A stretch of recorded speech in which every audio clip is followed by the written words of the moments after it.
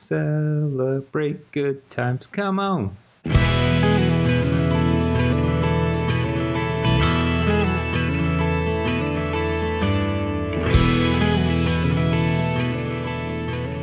Hello and welcome to JudgeCast. Oh no, I didn't put my phone on silent.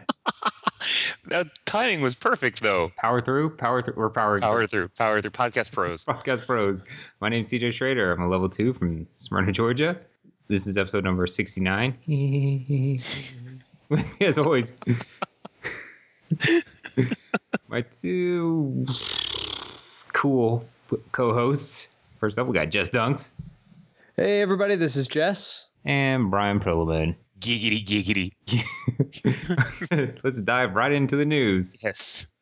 We got even more level 3 judges because we always have more level 3 judges. I'd like to congratulate Josh Stansfield. He's a Bimmerbot on IRC, although he hasn't been on there in a while. And Casey Brefka, who is Casey B on IRC. Yep. And no, there's too many L3s. Like we're using up so much show space announcing level 3s every episode. I think at this point we're just gonna have to say if you want to know who the level 3s are, you got to check on the judge apps. Are you sure we can't just, because I mean there were some L3s that It's too many. passed else.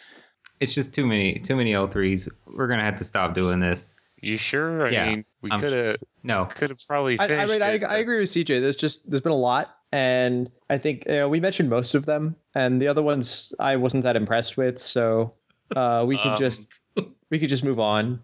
I mean, so I guess I'm being outvoted here. I figured the time we spent arguing about it, we could have just finished the list. We're arguing about it now to save time on every future episode. So it's a net positive. I guess. Hey, so we had some magic news happen, right? Yeah. GP Vegas? Yeah. Jeez. Yeah. All right. GP Vegas. I was not there, but Justin and Brian were there. Yes. I followed it from the outside. I followed the skyrocketing numbers and all that. So, Jess, were you there on Friday? I was there on Friday. Friday was terrible. That's what I've heard. Okay. I mean, really bad on Friday. So, I mean, to be fair, let me disclaimer that. Honestly, with all of the challenges they were facing, I think that in general, Cascade Games did a really good job with this tournament. There were so many things that could have gone wrong, and there were definitely things that did go wrong, but it could have been far worse. And if you compare it to something like GP Charlotte, which was, as I hear, completely terrible, this was not as bad by comparison. So, like, it could be a whole lot worse. So, okay. So I wasn't there on Friday. Okay. I almost died getting there because my plane landed on a runway too small for it, got rerouted to Peoria. Where's that? Oh, crazy. Spain?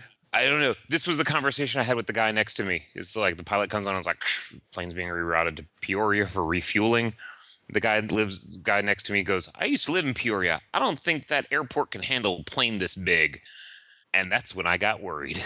Because I've never, like, I've been on a plane and, when they land, you kind of feel them really apply the brakes. I now have a new definition for slamming on the brakes on a plane because I think we might have skidded a little bit.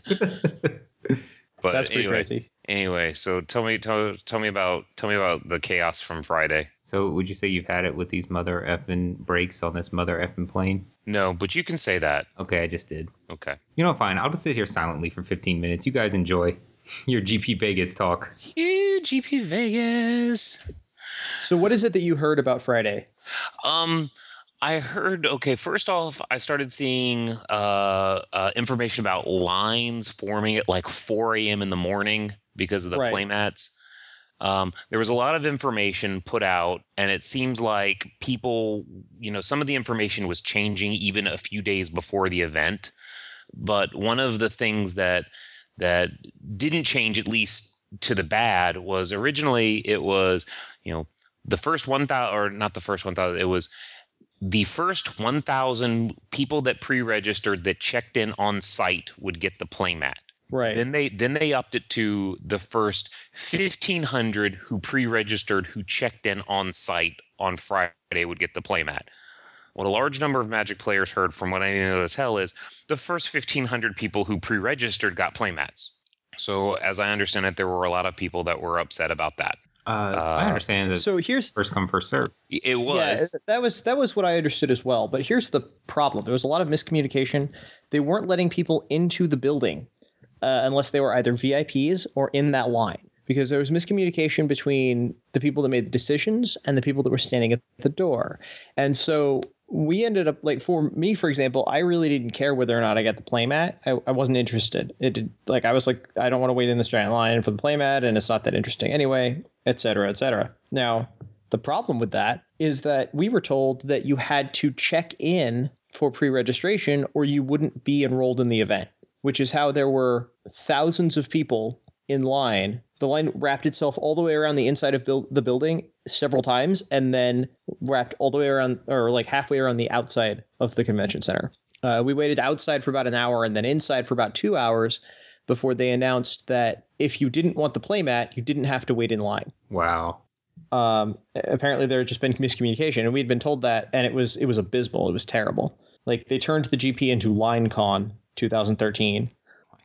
Wow. So that sucked. That was bad. And that was I'm pretty sure, from what I understand, that was a case of miscommunication between the judges and the TOs. So that for me as a player there was definitely the worst thing. It was very, very frustrating. Okay, I can see that.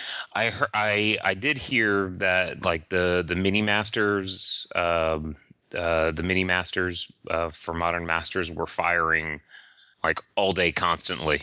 Like, those alone was qualified as like the second largest Magic event ever.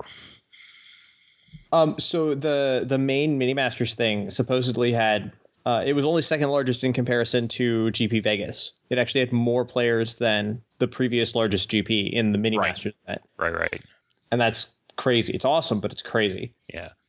So Friday, didn't get to see that. I know that there was something like the product arrived early, about an hour before the mini masters. Yeah, like it was supposed to be there. Like, they had staff and judges come in on Thursday to prep the product, and it arrived Friday morning.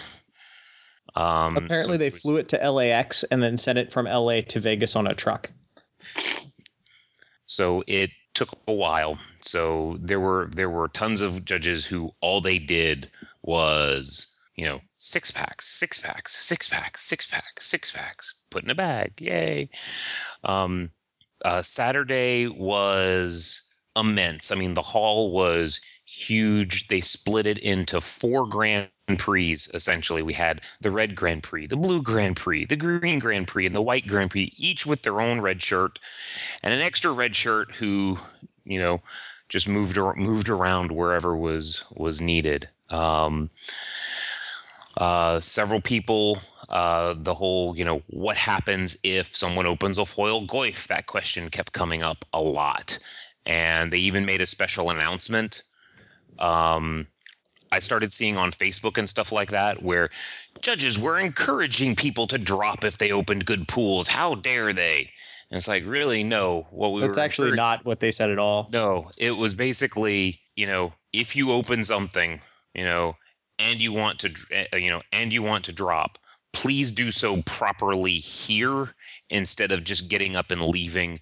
That way we're not going to have, because if you no-show, like if you just scoop up your stuff and go, and 30 people do that, there's going to be 30 people round one who are sitting across from an empty chair, and that sucks. I mean, sure, you can tell yourself, oh, what's it matter? They get the win. There's a lot of people that come to GPs just to play. And you can see that by, like everybody else who's still in the event, other than, the top however many tables, at the end of day one. I mean, those are people who are there to play. They don't like sitting across from an empty, whatever. The win doesn't mean that much to them. No, we're not encouraging people to drop. We were encouraging them to, if they do drop correctly. It's my understanding that the true final number was 2,492. Does that mean only 8 people dropped, or is that just... You mean 4,492? 4,000. Sorry, yeah, 4,492. I think that means no. A lot more than 8 people dropped. That's what I figured. I think it was like 30 in my quarter alone. What I think that means is there were 8 no-shows. Oh, weird. So I guess there were pre-regs that just didn't show up, or people that paid their money that just didn't show for whatever reason. Huh. Okay. So Modern Masters is an incredibly fun format to judge. It's a really fun format to play too. It's a very deep drafting format. Yeah, it was Flicker Wisp can do anything. Yeah, Flicker Wisp. Yeah, pretty much. Nuts. There's really nothing that card can't do. I'm pretty sure that yeah. I mean, I had a judge call, where a spectator stops and goes, "Do you have too many lands in play?" I was like, "No, Flicker Wisp." I mean, what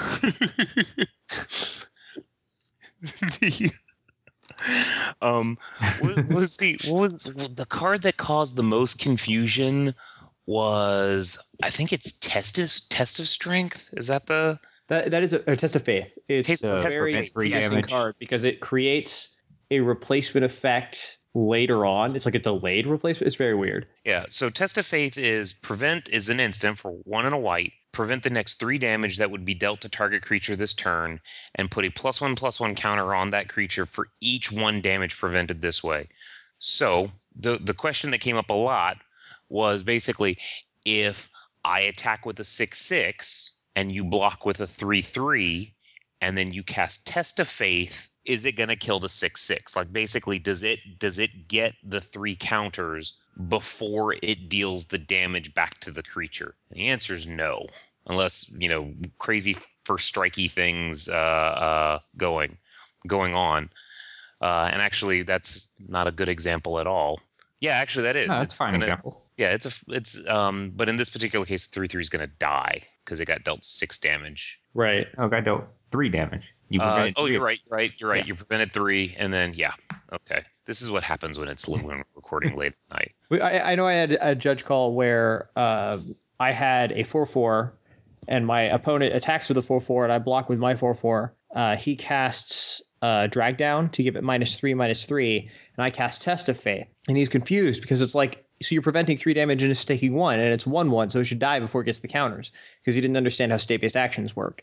And that's not an intuitive leap for players to make. Yeah, that makes sense. Right. So there was that. I got to see a few people pass some really good stuff. There was one sealed pool that had a regular Goyf and 2 foil Goyfs in it. That person did not have to drop from, and I say have to, I'm doing finger quotes. That person did not drop from the event because it was a pre-regged pool, which means a judge in the back. Oh, that's crazy. Oh, wow. Opened that up, saw that, probably asked if they could drop from judging and take that as their comp instead. Probably. Out the door. Told no, registered the pool. And so, someone got that. And when a judge pre-regs the pool, you don't have to do a swap because it's already been, signed off and verified and all that good stuff. So also the new policy where we cap events at 9 rounds for day 1. That was super awkward. Maybe for the players, but I didn't want to work 12, 13 rounds. Yeah, no, I don't blame you. Just the fact that you could go X2 in the event and you won't make top 8 is terrible. Like, if I can go 13-2 in a 15-round event and I won't make the top 8, that's a very frustrating situation for players. I'm not saying the solution is add more rounds, but there needs to be a solution that's found. That's pretty abysmal as far as the play experience is concerned. I kind of look at it as like, if the solution is not play more rounds, then the solution is be in the top 8. Right. Right. I mean, the top 8 is the top 8. Now, you want an abysmal situation? Oh, you're gonna love this. I was in the side event I'll call it the side event of misery. So there was a evening re-GP that I was a floor judge on. First off, it was on the opposite end of the hall from the scorekeeper station. So we set up a results slip down there, and that event hall was, think Home Depot, and now make it a little bit larger and walk from like the lumber section to the home gardening section, because those things are like at the complete opposite ends. That's how far apart they were.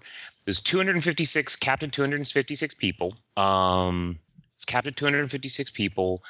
5 rounds of Swiss prizes to the top 4. In a 256 person, you can go 8 rounds, or sorry, you can have 8 undefeated people at the end of 5 rounds. Right. Prizes to the top 4. So a lot of people were dropping from the event. The TO ultimately got word and decided to make it a top 8 draft up with Modern Masters for the prizes, and he increased the prize pool. So ultimately he came down and he made it right, or made it better. But that made for a lot of unhappy players for a while. Sunday was cool. I was on sides, some of the day. I assume sides were pretty crazy too. Sides were, I got put on a 2-headed giant event. Love 2-headed giant. Love it. It's great. I mean, you get people in there that are playing for fun. They're joking. Some people don't really understand how 2-headed giant works. It's just they just grab their buddy and they get in, they open packs, and they want to smash and battle and stuff like that. So typically I enjoy those players who they aren't necessarily taking the game so serious. They want to have fun. They want to have a good time. You can laugh and kid and joke. It's great fun. Was it Modern Masters 2-headed giant? No, this one was Return to Ravnica. Also, they had, this is great. They had a draft, a Ravnica block draft, an original Ravnica, all Japanese. So let me ask you, how comfortable do you feel judging and answering rules questions on cards that are Judge, what is this card? Yeah, that's the exact problem. If you ask me that, I'm way too far removed from Ravnica at this point to be like, unless it's a Trigon Predator or whatever. If it isn't that, I'm out. I don't know what it is. Or a Taza. No. I know what like Godless Shrine is. Like, okay, yeah, that's true. Yeah. Some of the Oracle apps have the ability to search by collector number, which is not in Japanese. Oh, okay. Yeah, but the artist is. If you could find a way to search by artist. Right, but if you just like, this is Dissension and it's card 50, you can look that up. That's enough to find out what the card is. Oh, I see what you're saying. It's not in Japanese. It's not on the Japanese cards, but it's written with. It's written in numerals that I almost said humans could read. Wow, we're going to get some angry emails, Brian. Right. Good job. It's written in numbers that normal people. Wow, I'm just gonna stop. It's written in numbers I can read. That's you can read. There you go. Yes, that I can read. The winner of that event was, shocker, a guy from Japan. Oh. Probably because he was like, I know what my stuff does and no one else does. So a lot of gambling also after the event. No, you mean going out in Vegas and gambling, not there was gambling at the event that you had to keep people for. After the event was over, I lost some money. I like to think that I made up for it in drinks, but I lost some money. So just how the whole drinks thing, that really makes people think that they're like, but I got free drinks the whole time. I'm like, you lost like $80. Like, you didn't get $80, but not you, but like, I have friends that did this. No. I did not make my money back. No. Some other judges did, but I did not. You know what I did? I hung out with my friend who was playing craps at the craps table, and we both got drinks. And I wasn't playing craps. So you beat the system. Figured it out. It's pretty good. Like, I definitely didn't lose money on gambling. This was just unusual for me because I'll normally go play poker, and sometimes I come out ahead, and sometimes I don't. But I did not actually gamble this weekend, or that weekend rather. So do we have any? Yeah, I had a blast though. Yeah, I went to we this actually met- steakhouse called Craft Steak, probably the most expensive meal I have ever had. And a friend of mine actually took me out there and paid for it. He was like, "You've never been to a good steakhouse. This is like the best steakhouse you'll ever go to, and I'm gonna buy you dinner." And I'm like, "Okay, cool." I kid you not, he spent like $500 on both of us, Oof, and it was incredible. I would hope so. if you're leaving there and you're like, it's like not much better than Outback, then that's a big problem. No, it was amazing. The Jess and I met. We had not actually met. So that's a funny story. We met briefly. We didn't get to hang out together very much, but Not at all. the funny story is I'm standing looking at a pairings board, and I hear from behind me, "Hey, I listen to JudgeCast all the time," and I turned around to see who was talking to me, but no one was talking to me because they were talking to Brian. And it took me a minute to figure this out. Yeah.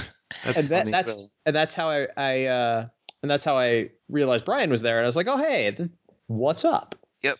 And so the person that was talking to me, the weekend is a bit of a blur, but I believe it was Jordan Schaefer who was on my team, who writes emails to us. And Hey. he was At this point, it was actually a player, I believe. it was. You're right. And he asked us. I'm checking myself now because I didn't write down his name, so I don't remember it, and I feel like a jackass because I don't remember his name. We do. I do as well. And so if you're listening, I am very sorry. I remember your face clearly. I don't remember your name. Send us an email and say, "Hey, I was that guy." Yeah. Who he asked us to sign his playmat.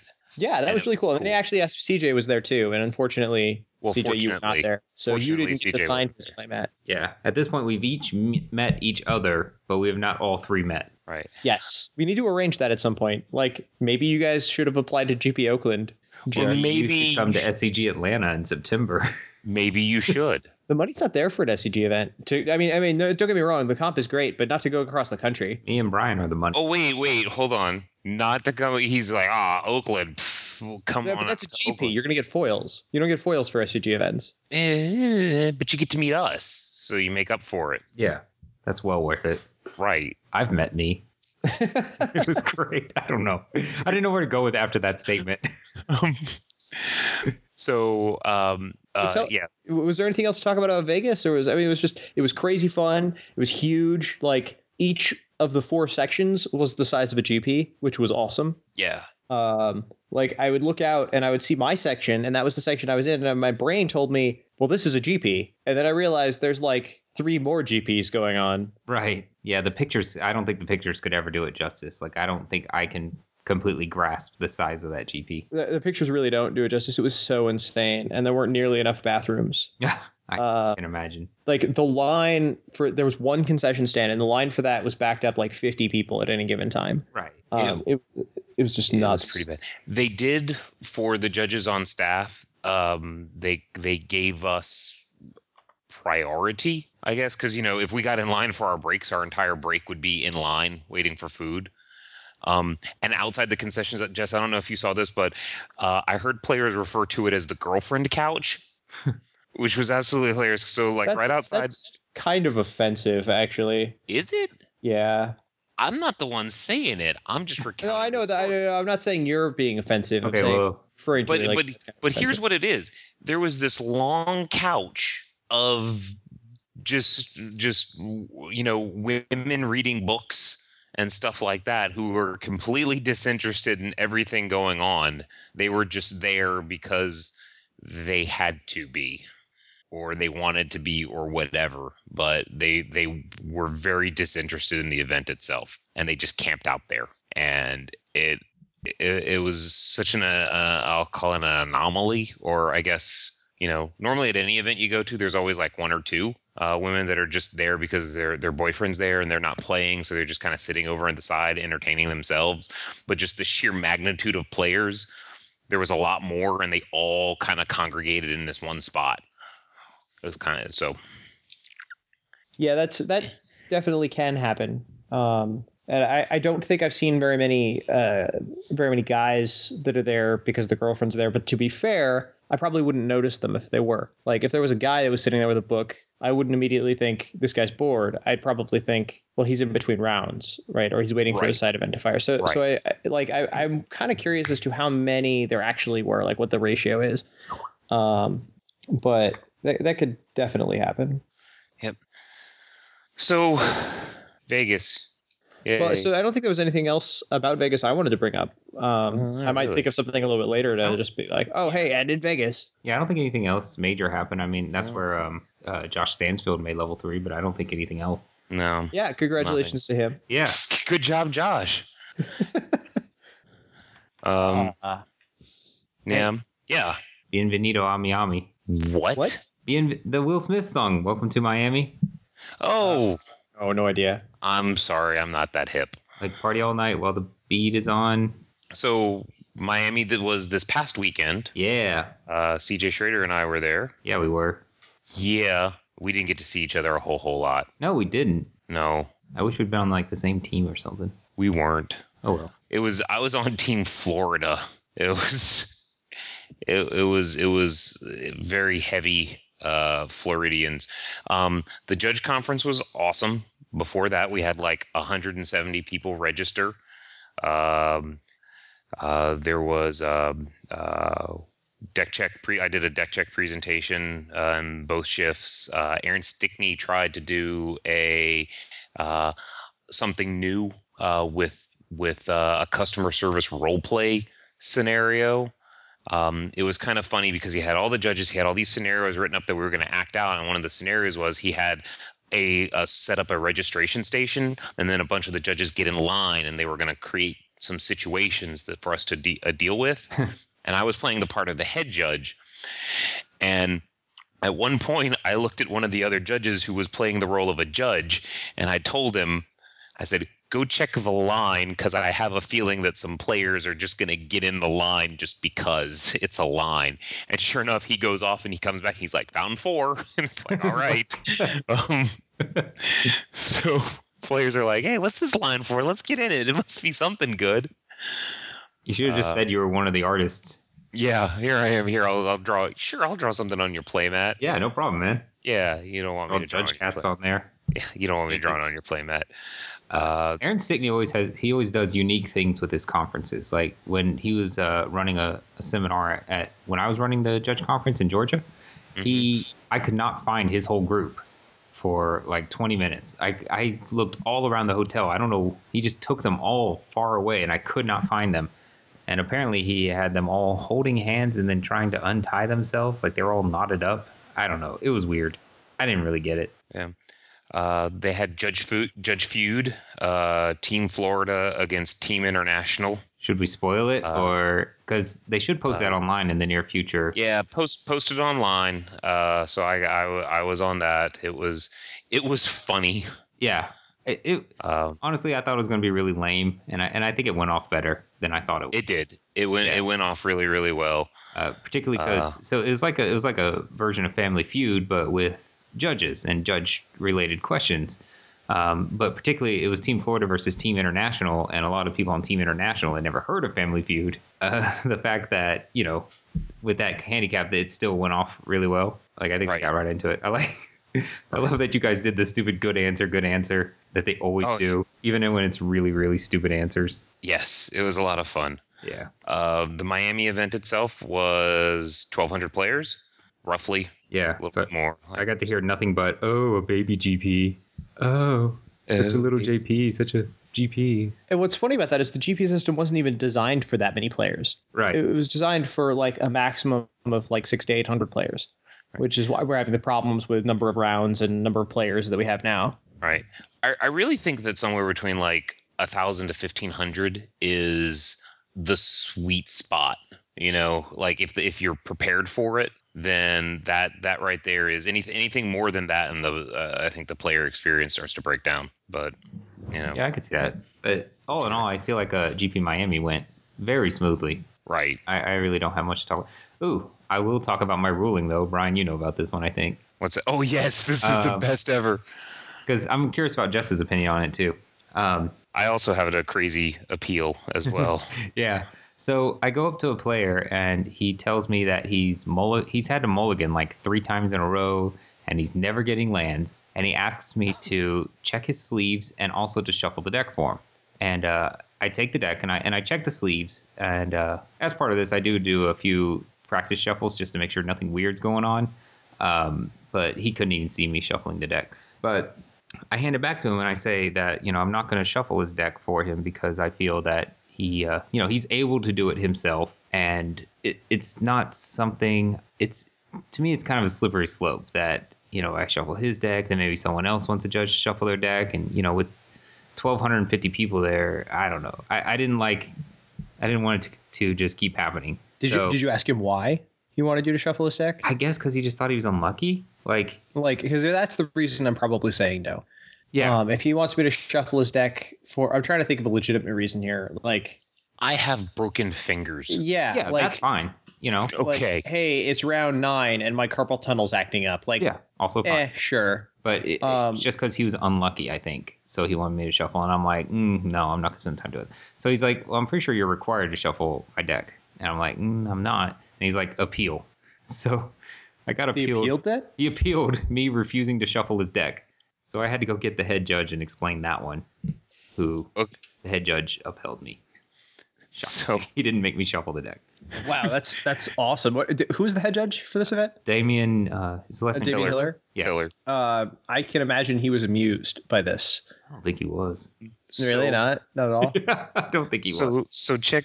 You're gonna love this. So on Sunday, I'm head judge of the Sunday Super Series Standard event, right? So we're getting ready to start like round 4, I think, maybe round 5.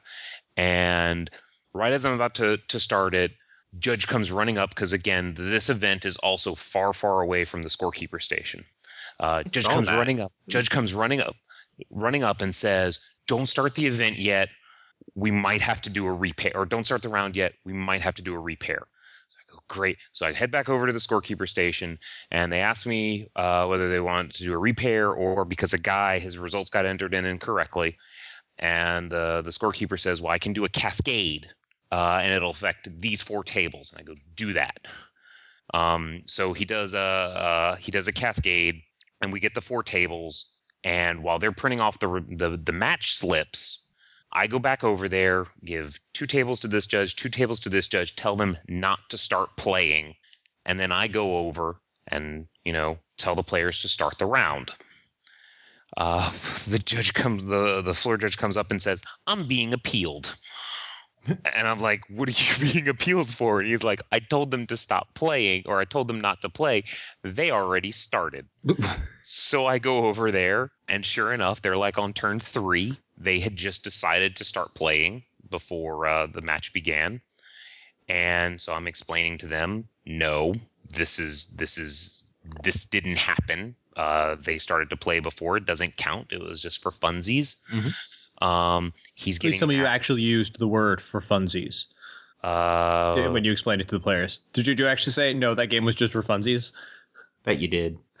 I think in my head I probably did, but I don't think I actually did that. Oh. I'm going to say 80% certain I didn't actually use that word for funsies. So I was just saying, basically you guys began playing on your own before the time was, the round began.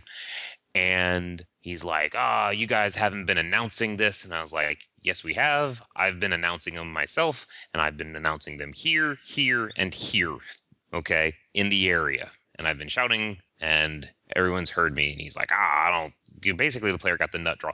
So I basically say, this game is over. And right as they say that, they bring me both the old, and I'm right there at the table. They give me the match slip, which I look at, and I'm like, all right. And then they go, this is us. And then I get the new match slip. It's them again? Which is also them. Oh, man. Were they upset? Hold on. Well, they haven't destroyed their game state. So I get this. And my first thought is the cascade didn't take or whatever. Right. We go back. We check. Sure enough, cascade took. Those guys just didn't have to they ended up not being actually affected. So then I went back and had to, eat crow a little bit I mean, at that point, I come back fully expecting them to have destroyed the game state, and then I'm going to have that awkward conversation. Turns out they hadn't budged. Everything was out, hands, everything, and I was just like, you have a 9-minute extension play on. At that particular Awkward. It was yes. It was. Here, I've got one for you. They came up All right. while I was in Vegas and playing my first round. My opponent has 3 spells with suspend that are exiled with time counters on them. One of them has only 1 time counter on it. Excuse me. It's a Rift Bolt, and really it doesn't have any very good targets right now. Anyway, so he looks at his 3 cascade spells. He ticks down the 2 that are not on 1, looks at the one with 1 counter left, and goes, and I'll choose not to turn this one down. Okay. And I'm like, hold on a second. I'm going to call a judge. And this confusion came because he misunderstood how suspend works. Right. He thought that you could choose not to do it. Look, before I tell you what the judge's ruling was, I'm curious as to what you guys would do in this situation. Wait, you just called a judge immediately? He said, I'm going to choose not to cascade this one. He went to draw his card, and I stopped him and called the judge. You mean not cascade, but suspend. Yeah. I would tell him that he's not able to do that. And I mean, just me personally, if I was a player, no, you have to knock that. You have to take it down. And then if he says no, then call a judge. Well, no, I did call a judge. If you're the judge responding to this call, what do you do? Oh, because you're asking for in terms of penalties or something like that? Yeah. I'd just tell him to take it off. I mean, I'd tell him he has to, but No, well, per policy, So the problem is it's a warning. You know, if he's just like, I'm not going to do this because I don't have to, and the opponent's calling a judge, yeah, that's going to be a warning. So, but it's not the suspend triggers are not detrimental. It doesn't matter. He didn't miss them. He just chose not to do the thing that they told you to do. Right. Like he acknowledged the trigger and then chose not to do what it instructed. That's a GRV. It's not a miss trigger. Okay. Yeah, I see what you're saying. So the judge on the floor said what you guys first said, which is just put the counter up. And I was like, well, is there any infraction or What penalty? CJ first said. Right. Right. He said no, there's not infraction, so there's not going to be a penalty. So I appealed, and the judge that came over agreed with that and said this is if this were a mistrigger, it would not be a detrimental trigger, so I'm not going to give a warning. And I went and talked to him about it later, and they were like, well, that could have gone either way. I'm like, I don't understand how that could go either way. Like, it's clearly a GRV. And so we had a brief argument about that didn't really have a resolution. But I just wanted your opinion on it because I think that this is a GRV and that he should get a warning, especially in a tournament that's 4,500 people, because that kind of thing needs to get tracked. Because if you're trying to go, if every time you cast a Rift Bolt, you're trying to say, oh, no, I'll just wait on it and see if your opponent buys it and you're not getting warned, that could be bad. There's a line in policy that says after you acknowledge, if you acknowledge the trigger, okay, then, further problems are treated as a GRV. And in this particular case, the trigger was acknowledged. Yeah. So yeah, I'm convinced of GRV now. I'm saying I was wrong earlier. Okay. I was just very surprised that I got a different response from the appeals judge. Yeah, I completely agree with what you're saying right now. It makes a lot of sense. There was a time when we could argue cheating for this. Well, you still could, but I honestly don't think he was. He just didn't understand how suspend works. He seemed like a fairly new player to the game. But, in the old days of whatever, it doesn't matter. How the rules used to be do not matter. Right. What else from GP Miami? I think that's about it. I was on day 1 and 2. Didn't take too many rulings. Got appealed a couple times, but the other appeal for me was someone forgot to bring back their Aetherling after they exiled it. Oh yeah, that one. Yeah, because it's a zone change delayed trigger. Yep. So I was like, okay, well, we're gonna bring it back. It ain't gone. And but the interesting thing there is it still has like summoning sickness, right? Because it was on the player who exiled it. He exiled it on his opponent's turn. Now it was his turn. I don't know, because I always think of that rule as like the opposite / Geist of St. Trapp rule. So when it came up, I was like, oh, there are other cards that this applies to. And the which we important thing to talked remember about there, in our episode. I'm sure we did. The important thing to remember there is that the opponent will still choose whether that happens now or at the beginning of the next phase. Yes. Thingamajigger. Yes. Step. Yep. I think it's step. Yeah. Yeah, it wouldn't have mattered on this one because it was first It generally doesn't matter. So yeah, I had my event on Sunday was like the troll event. Like the event just trolled me. I had we had tardinesses that were like one round they didn't announce over the intercom. This is the side event on Sunday. There was one round that they didn't announce over the intercom or over the PA system that pairings were posted. Oh. So when we started the round, there were some players that were tardy, and so we decided to downgrade. Basically, they made the announcement. We fixed that, but we decided to downgrade the tardinesses. I mean, it's the whole, we made a mistake. We're not going to penalize the players for that. You showed up. You made an effort. Okay.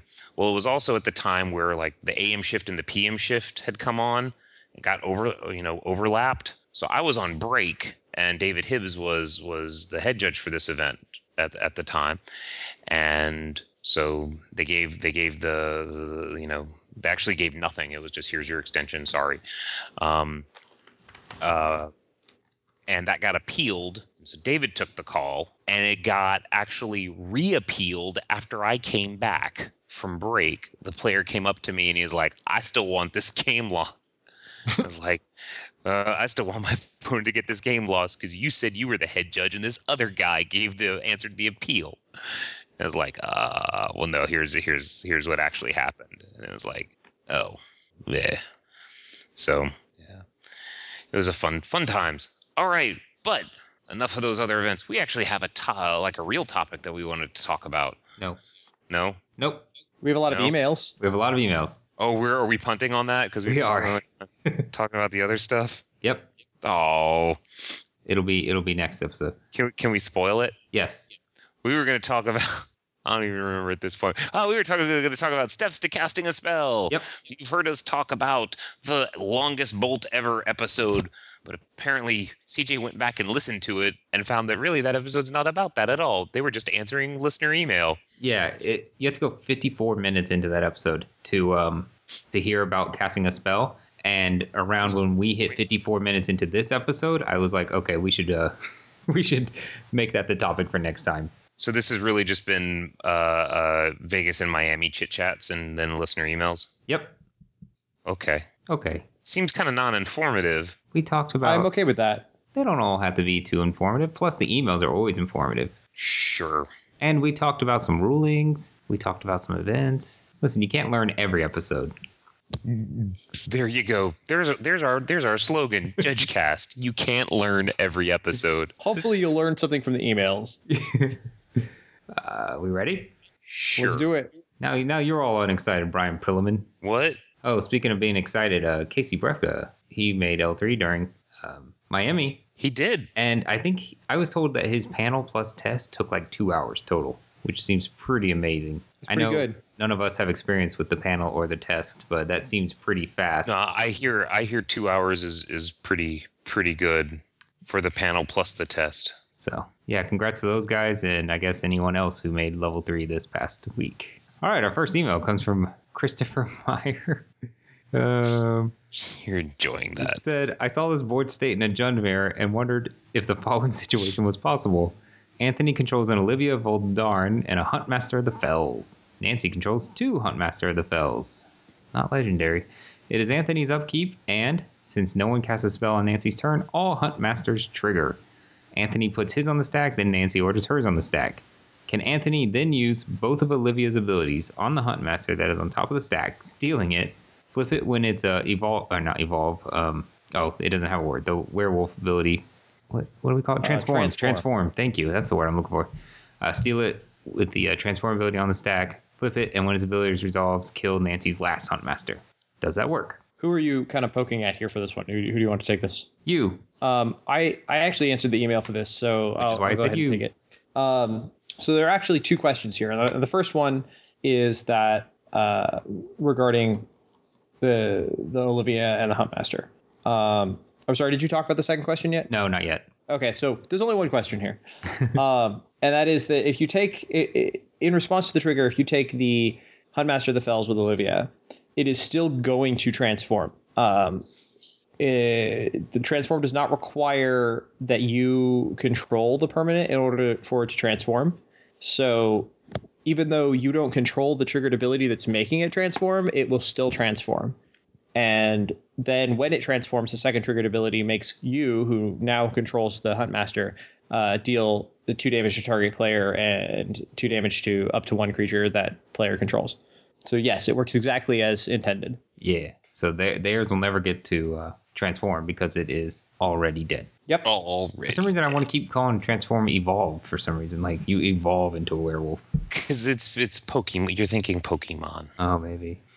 He also asked us about an M14 spoiler called Colossal Whale. I think the short of it is we will most likely discuss that when we have the M14 FAQ. But it has a non-standard templating that... How about it works like Porculus? It probably works like Porculus.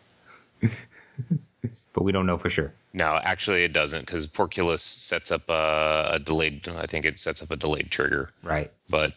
Yeah. So it'll probably work similarly, at least in terms of you get the guys back, because he's basically asking if the unsummon trick works. Okay, so like it would with like Fiend say Hunter. Fiend Hunter. Okay. Yeah. No, it's not gonna. Yeah, I believe that is the case. I believe their main goal here is to remove the so-called unsummoned trick. Yeah. Which when I learned it was a journey to nowhere trick. Oh, I had in Miami in the side event, I had an awesome call. So judges were on break, so as head judge, I'm still on the floor, and I come up, and the player starts off as like, so you know the Fiend Hunter exile trick, right? And I'm just like, is there a rules question I can help you with? And he's like, right. And then he starts trying to explain this really, really complicated interaction, and I don't get a good feeling that he's knowing what he's talking about. Yeah. It takes a little bit of time to actually drill down into the real root of the question. But basically, he wanted to, having a Fiend Hunter that has previously exiled a Luxodon Smiter, he wants to cast a Restoration Angel, blinking the Fiend Hunter, and stacking the triggers in such a way as to leave the Luxodon Smiter exiled permanently. Yeah, no, you can't do that. No. Nope. You got to put the target when it goes on the stack. Right. And it's so that Luxodon Smiter is coming back, regardless. But yeah, just he's just trying to get it into a question that I could actually answer was a little tough. Because then it starts, that trick I'm trying to do, right? Yeah, and I've heard that too, where people don't exactly, they know it exists, but they're not sure how to do it. Right. I know a lot of things. Let's drill down into what question you're asking about, really.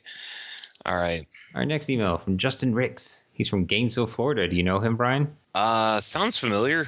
I would believe so. Yes. Actually, he's on our Facebook group. Yeah, I'd just say yes, because he probably knows who you are, and then you don't know who he is, so you look like a jerk. Like a schmuck. Like a schmuck. I'm pretty sure that I look like a jerk anyway, right? He says he's a level 1 from Gainesville, Florida, and he, too, has learned a ton from our show. He says he enjoys them all, and he says, thanks for all the hard work and dedication you put into such quality episodes. I've met this guy. Then he writes, okay, wow, that was tougher than I thought it would be to write. I think he's making fun of us. I think he is. What a jerk. He's the schmuck. Kissing butt. I like it. So in a previous email, we talked about how someone had an issue with, like, they believed that you could only respond to things from Restoration Angel if somebody played something on the end step. Wait, what did I say? You could only respond to things in the end step if the opponent played a card or something like that. I don't know. It was weird. He just emailed us to say that on M2GO, if you don't have your stop set in the end step, it kind of works exactly this way. And maybe that's where that understanding came from. That is a distinct possibility. That is a distinct possibility. We also have an email from iTunes support where they fail to listen to what I request them to do every time. Lots of emails from and they iTunes just keep support. replying to me and saying the same thing over and over again, and they're driving me insane. So we continue not to have the podcast on iTunes for now. Next email comes from... I'm so frustrated with them right now. This complaining about iTunes brought to you by QuietSpeculation.com. It's like reverse sponsorship. It is actually Next email from Max. Max Power. And he has a Boros fist that's like his little icon. It's sweet. Max Bender. All right, he says, if you activate Gideon Juro's Zero ability, then use Sundial of the Infinite to keep him a creature, so Sundial of the Infinite just ends the turn. Then time stop during your opponent's turn, then activate Gideon's first ability, which says all creatures able to attack him must do so. Then activate Sundial again. Won't your opponent attack a creature? That was his question. What I love about it, there's no preamble. There's nothing after that. It's just, boom, does this happen? Yeah. No. So when Sundial Infinite, when you end a turn, what you really do is you go to the cleanup step. Okay, the game still needs that to happen. Yeah. Okay, so effects that last until end of turn wear off. And the reason there's still a cleanup step is mostly for damage, actually. If you had damage last through to the next turn, that would be very confusing. If a creature had damage on it, like my 3/3 takes 2 damage, and then I Sundial of the Infinite, and then you go, okay, well, I'm going to deal 1 more damage to it to kill it. That doesn't work. And the reason that doesn't work is because there's a cleanup step. Right. And so damage is removed from creatures at the same time as effects that last until end of turn, or that last this turn. And so the final note here is it is possible to do what he's trying to do here through like stuff like liquid metal coating and March of the Machines to make Gideon a creature and also have the situation where the opponent's creatures must attack him. Mm-hmm. This actually works with every Planeswalker. Well, no, because of the. Or if I turn Gideon into a creature and then you steal it for whatever reason, I can attack. Not necessarily the ability, but I can choose to attack Gideon. Right. So and in which case I'm attacking both a Planeswalker and a creature at the same time. Right. Yeah. The main point is there's no rules stopping you from attacking a Planeswalker. Yeah. Like you can always attack a Planeswalker no matter what other types he might have. It is a little weird, though. Next, we have a question about my buddy Aetherling from... Aetherling is your buddy? Yeah, my buddy who I had to answer the ruling on earlier. I don't think this guy's name is Nick Harrison Fergus, Ontario, but it might be. Or it might be that he's from Fergus, Ontario. Why don't you research that then? No. There. All right. Nick says, I started listening to the show about a month ago. Love the show, and I find it to help me to get through the long days. At Walmart. At my dull job at Walmart. It's entertaining and inflatable. What? I don't know. I read it twice before actually saying it. Yeah, exactly. All right, so his questions with Aetherling. He says he was playing a casual game of Standard with his friend, and he made his Aetherling unblockable, and he had 5 mana open. The opponent was at 9, and I think he says in response to damage, but I guess he means at the latest possible opportunity, which would be the declare blocker step. Could he pump the Aetherling for 5 and kill his opponent, or would his Aetherling die? So basically he's saying, could he make the Aetherling a 9/0 and kill his opponent? No. No. So basically what's going to happen is once you block, once blockers are declared, or in this case because it's unblockable, not declared, but you still go into the phase.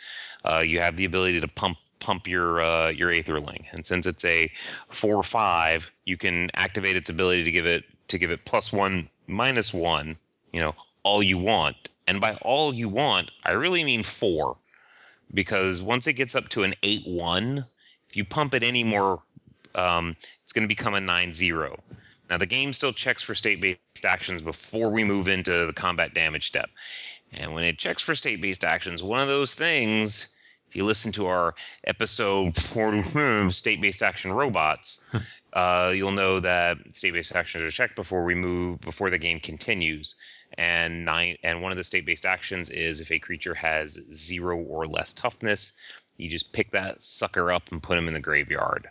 And so your Aetherling becomes a dead Aetherling, and you make the womp womp sound. And also, womp womp sound. Womp womp. And also to clarify, you cannot respond to damage, because that was what was written in the email. Damage does not use the stack and has not for many years.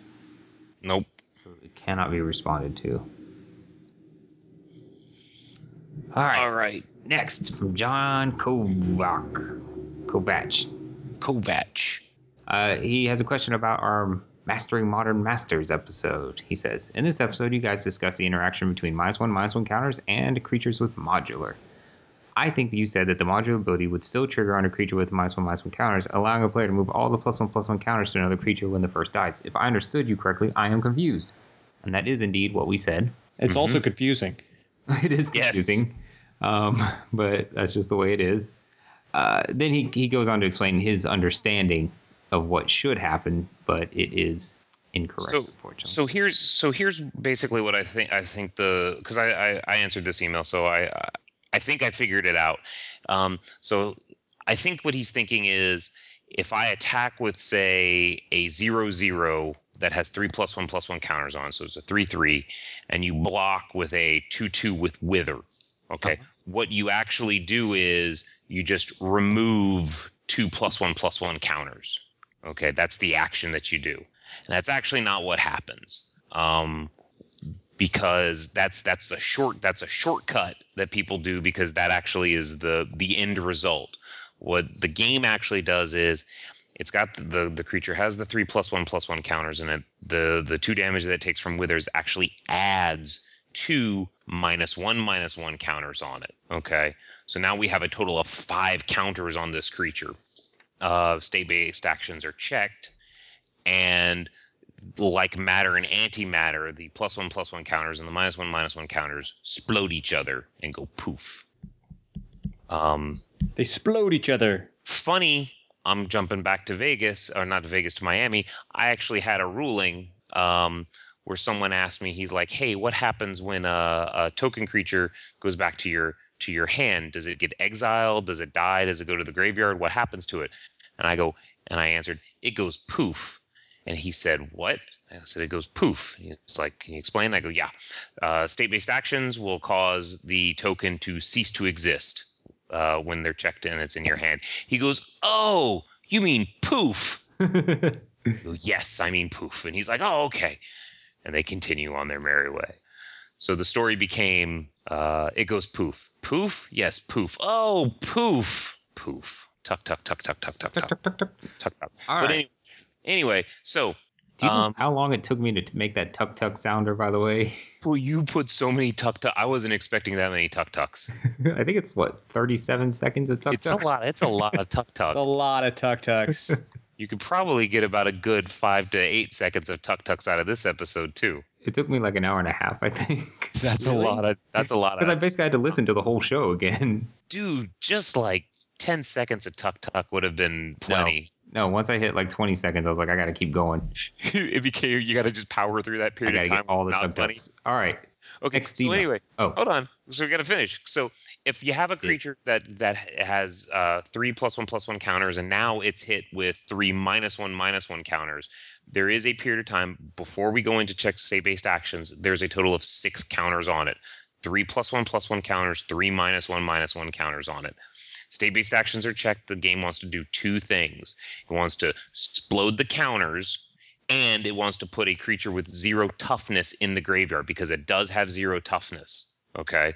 So the game tries to do both, and they're done immediately and they're done simultaneously. So before we check state-based actions, I have a creature with 6 counters on it. 3 +1/+1 counters, 3 -1/-1 counters. Okay? And then after state-based actions are checked, I have a dead creature in the graveyard. So the game sees, hey, when it looks back, it sees right before it died, I had 3 +1/+1 counters on me. Right. The last time it existed on the battlefield, it had both the +1/+1 and the -1/-1 counters. Yep. Next email? All right. So he's talking about a spoiled card, but I'm actually going to talk about this email because there's a couple things I want to say about it. So first, he says, I will start off with the buttering up. I greatly enjoy your podcast as it helped me to become the rules guy for my store, often helping out our level 1 judge, who's also the TO and cashier, etc. Also, whose email are you reading? Andrew Brokaw. Did I not say that? You missed. Okay. No, I'm still reading it. No, after John Kovac, there was another email in between. From Jordan. We could probably talk about that after this email. So okay. Keep going. Also, thank you for the recent Modern Masters episode. I have not been playing long. He says he started at the Mirrodin Besiege pre-release, so some of these mechanics were new to me. He also is saying congratulations to some of the people who made level 3 over the past couple of weeks. He says, I'm looking forward to trying the rules change within 14, but in the meantime, I had a question. Well, 2 questions about a recently spoiled card, and that card is Strionic Resonator, which has 2 mana tap, copy target triggered ability you control. You may choose new targets for the copy. Here's why I love this card, because it's an effect I don't think we've ever seen in Magic, but I love the card because it has reminder text for what a triggered ability is. And I think with like trigger policy the way it is, I think something out there that a lot of people will see that explains what a triggered ability is actually really important. Maybe I'm crazy about that though. I think that's okay. Yeah, it's not a bad thing by any stretch of the imagination. Yeah. So yeah. Go on. His first question is what happens when you copy Angel Serenity's enter the battlefield trigger and then this angel dies. The truth is we don't know for sure what happens when you copy a linked triggered ability. Well, most of the rules right now, it talks about when you're copying pairs of linked abilities and stuff like that. So we could take an educated guess, but we're not gonna. It would return. For a core set, this has a lot of new things going on. These are the big M14 rules changes, So I guess they're just doing them all at once. Yep. But he has a second question, and he says, what happens if you use Resonator to copy a Pithing Needles into the battlefield ability? Uh-oh. Hey, here's why I like that it has reminder text. So Pithing Needle reads, as Pithing Needle enters the battlefield, name a card. Activated abilities of sources with the chosen name can't be activated unless they're mana abilities. Note that the words when, whenever, or at were not in those words at all at any point. Yep. At and as aren't so as something enters the battlefield is not the same as when it enters the battlefield. Right. So Pithing Needle does not have a trigger, so Strionic Resonator has nothing to interact with. Nope. You're talking about the email from Jordan Schaefer? There is an email from Jordan. Okay. It must be in a different order on your screen than my screen. Oh, okay. All right, he says, hey, JudgeCast. First of all, I want to say thanks to all your hard work and dedication. Listening to JudgeCast is one of the things that pushed me from interested L0 to actually taking the test and becoming L1. What? I recently judged my first large event, GP Vegas. I love that statement. Yeah, my first large event. Like most when people would say their first large event, they mean like a PTQ of 120 players. Yeah. This thing was 40 of those. And he says, and I was wondering if you guys could touch on how you go about drawing the line between answering a player's question versus not being able to answer the question and making them restate the question versus answering exactly what they asked when you know it's not probably what they meant to ask, etc. I have judged a lot of regular REL, and there's a lot more leniency than at competitive REL. Are there any specific guidelines you follow, or is it more of a gut feeling you get from having more experience? He also says he got Brian Prilliman with a boom tube at GP Vegas. Well, he did. He claims he did, but he says it fell out of your pocket, Brian. So that's not getting you. I mean, it was in my pocket. I think I found one at one point. Oh. I mean, if it goes in my pocket, then it counts. And also, he's also excited for some of the people who made level 3 over the past 2 weeks. Yay! Yeah. Yay. Good on Bemerbot. Good on Bemerbot. Good on Bemerbot. So you know what? Let's start, because I didn't even write out a response to him because I figured this is a better thing to discuss than anything else. Why are we able to answer more or give out more information at regular REL when answering a question than we are at competitive REL? And I'm kind of cheating because I just sat through a seminar about this exact topic. So it has to do with the focus of regular REL, what regular REL is as opposed to competitive REL, right? Like our focus is education of players rather than correctness of play. Yeah, that's definitely part of it. And then the other thing that comes up is at regular REL, derived information is free information. So we also have we're also able to give a lot more information. Right. We can tell you how big that Tarmogoyf is. Right. So when you come across a situation and players ask things, you do want to clarify the question that they're asking. Can you one of the questions that gets drilled into your head, what is the rules interaction that you want information about? Is a good go-to line to use. I mean, sometimes you can get the vibe that what the player wants, but if he asks you a very direct question, can I name a mountain with Pithing Needle? We just talked about Pithing Needle. Right. The answer is yes. Yes. And this is great at the panel, the Q&A panel. You really don't. I mean, what the guy's asking. I mean, the real question is, is he going to be able to not tap his lands for mana if I name this? I mean, that's the real question, but he asked you a very direct question. He answered it.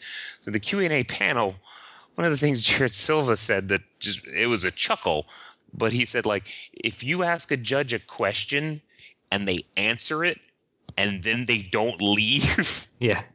ask another question because he's sticking around for a reason. Yeah.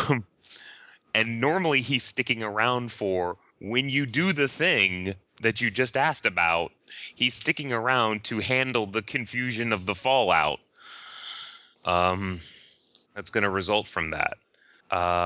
So you definitely want to avoid giving information. I will tend to err on the side of, I guess, just not wanting judges to appear stupid. The whole like I'm gonna try and phrase my questions in such a way, like the whole like where you're just like trying to figure out how you can answer. Just to ask them a few questions, get them to clarify what they want, ask them what specific rules, get into a question that you can actually answer. Don't hem and haw though. Just drive them to where you drive them to the point where they're asking you a real question that you can answer. It might not be exactly, that they want to be asking another question, but they're asking a specific question. Answer it. Go on. Yeah, that's hang out if there's if that. I mean, I do. Gotcha moments though are kind of awkward, but they are occasionally going to happen because you just can't tell them. Like the dude, hey, you know how this Fiend Hunter trick works, right? Yeah. What's the question you got, bro? I mean, I've told this story on the podcast before. I think I have. Yeah, I definitely have, because I had to ask what the card was then, and I have to ask what it is now. But it's the 4/1 that you can sack a creature and make it indestructible, and if it's a human, he gets +1/+1 counter. Mm-hmm. What's the name of that card? Aristocrat. Vampire. Yeah. Something like that. No. Falkenrath Aristocrat. Falkenrath Aristocrat. So I got called to a table, and a guy had that out, and he asked me, and then the opponent was targeting with Tragic Slip, and he asked me, if I sacrifice a creature, will the Aristocrat become indestructible? And I'm like, no, this is not the question you want to ask. But that was a direct question. And the answer to that is yes, the creature will become indestructible. And then I had to do the whole hang around and wait thing because I knew that was about to go poorly. Then at GP Miami, I had basically the same situation. Tragic Slip on the stack. But the guy says, if I sacrifice a creature, will the Aristocrat still die? And I was like, yes, And it sucks to kind of be in a gotcha moment, but at the same time, I can't give strategy advice. I can't prevent someone from making play mistakes. Right. That's always an awkward situation. I actually had, what was it, a call, also dealing with Aristocrat, trying to reconstruct the scenario, and the guy cast Mutilate, okay? Mm-hmm. And so I didn't, when I'm trying to explain what's going on, and this effect is on the stack and this effect is on the stack. It's just like the guy had like 7 swamps in play. He could have saved his creature, and I was like, okay, so we have a Mutilate. It's on the stack for some amount of X, and because I'm not going to be like for 7. And then the guy was like, well, you don't have to be. He's just like, well, you don't have to be smug about it. I can count how many swamps he's got in play. And I was like, yes, thank you, but I can't count for you. So I have to be like, yeah. He thought I was being mocking, and no. Anything else we want to say about that topic? No. Good. Yeah, unfortunately, the seminar I was in was not recorded, so because it was pretty good on the topic. Our last email comes from Jackson Wayne. He says, hi, obligatory, I love the show and have listened forever and anticipate each new episode as though it was my first date. Oh, baby. I like this guy. Yeah. Anyway, random EDH question. My opponent exiled my Mox Diamond with Karn liberated. He then restarted the game with Karn's -14. What happens when the game restarts in regard to the Mox? I really have no clue this time. Thanks, P.S. Moxie. Yeah. So Mox Diamond, the relevant part is if Mox Diamond would enter the battlefield, you may discard a land card instead. If you do, put Mox Diamond onto the battlefield. If you don't, put it into its owner's hand. All that basically means is you have to discard a land when you play Mox Diamond. And then the important part about Karn is you restart the game and then you bring everything exiled with Karn back into play. Jess, do you want to step us through what happens here? So, I mean, yeah, I can do that. So, I mean, I hate questions with like these old legacy cards because I'm not familiar with any of them, even the Moxes. But so, I mean, he's restarting the game with Karn. Mm-hmm. So the first thing you do is you take all of the exiled permanents that are not auras and you set them aside. All the ones that were exiled with Karn. Right. And you set them aside. And then you restart the game as you normally would, with the exception that those cards are set aside. And then you draw your opening hands and mulligan as normal. And then you put the exiled permanents into play and restart the game. So, I mean, I'm not really seeing what the confusion is here, other than, you still have to do the triggered ability. It just triggers and goes on the stack at the beginning of the upkeep. Replacement. It's a replacement effect? Yeah. Oh, if it would. I'm sorry. Yeah. So, this is way more interesting than I thought it was. Okay. Yeah. I think that you actually do have to discard a land or put it in your graveyard, but I could be wrong about that. No, I think it's 100%. Yeah, I mean, I'm pretty sure you do. You don't have to do it until after you've decided whether or not you're keeping your opening hand. Right. That's the important thing here. But yeah, you definitely do. Yep. Have to do that. Yeah. So that's interesting. It's not much different than if you played it from your hand, but I can see where his confusion might be. But like you just broke it down step by step, and once you see that, you're actually done with mulligans and just about to begin the game at that point. Sorry, I thought it was a triggered ability. I apologize. Yeah, it's no problem. So this is kind of interesting because when you cast Mox Diamond, okay, it's on the stack, and if you don't discard a land, then Mox Diamond just goes from the stack to the graveyard. In this particular case, it's going from the exile zone to the graveyard. So it's neat, but ultimately you don't get it. Womp womp. Yeah, if it was a trigger, it'd be pretty nuts, huh? You just play it, use the mana, you just basically Lotus Petal it. Yep. Anyway. Yeah. Oh, and another email from Apple asking for me to fill out a survey, which I will. Will that survey say you suck? It will say you are not listening to my complaints. Survey says. How is rate our experience on a scale from 1 to I hate you, die in a fire? It's on a scale of, is my podcast on your service yet? No? Okay. It's been months. So frustrated. All right, guys. Anything else y'all want to add? Got nothing else? No. No more complaints about Apple? No complaints about Apple. All right. Oh, if you want to contact us, you can email us at judgecast@gmail.com. You can like us on Facebook at facebook.com/judgecast. You can follow us on Twitter at twitter.com/judgecast, or you could go to our website at judgecast.com. We are also, of course, at MTGcast, but it's not mtgcast.com/judgecast, so I don't want to say that one. I want to thank all the listeners for listening. We actually got through the whole episode with the troll we're pulling. And my name's Cedar Schrader. I keep it fair. I'm Jess Dunks. I keep it fun. I'm Brian Ferlin. I keep it all three. You can stop it. You can stop.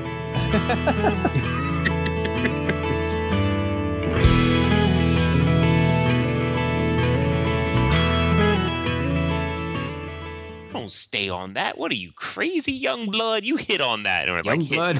Young blood.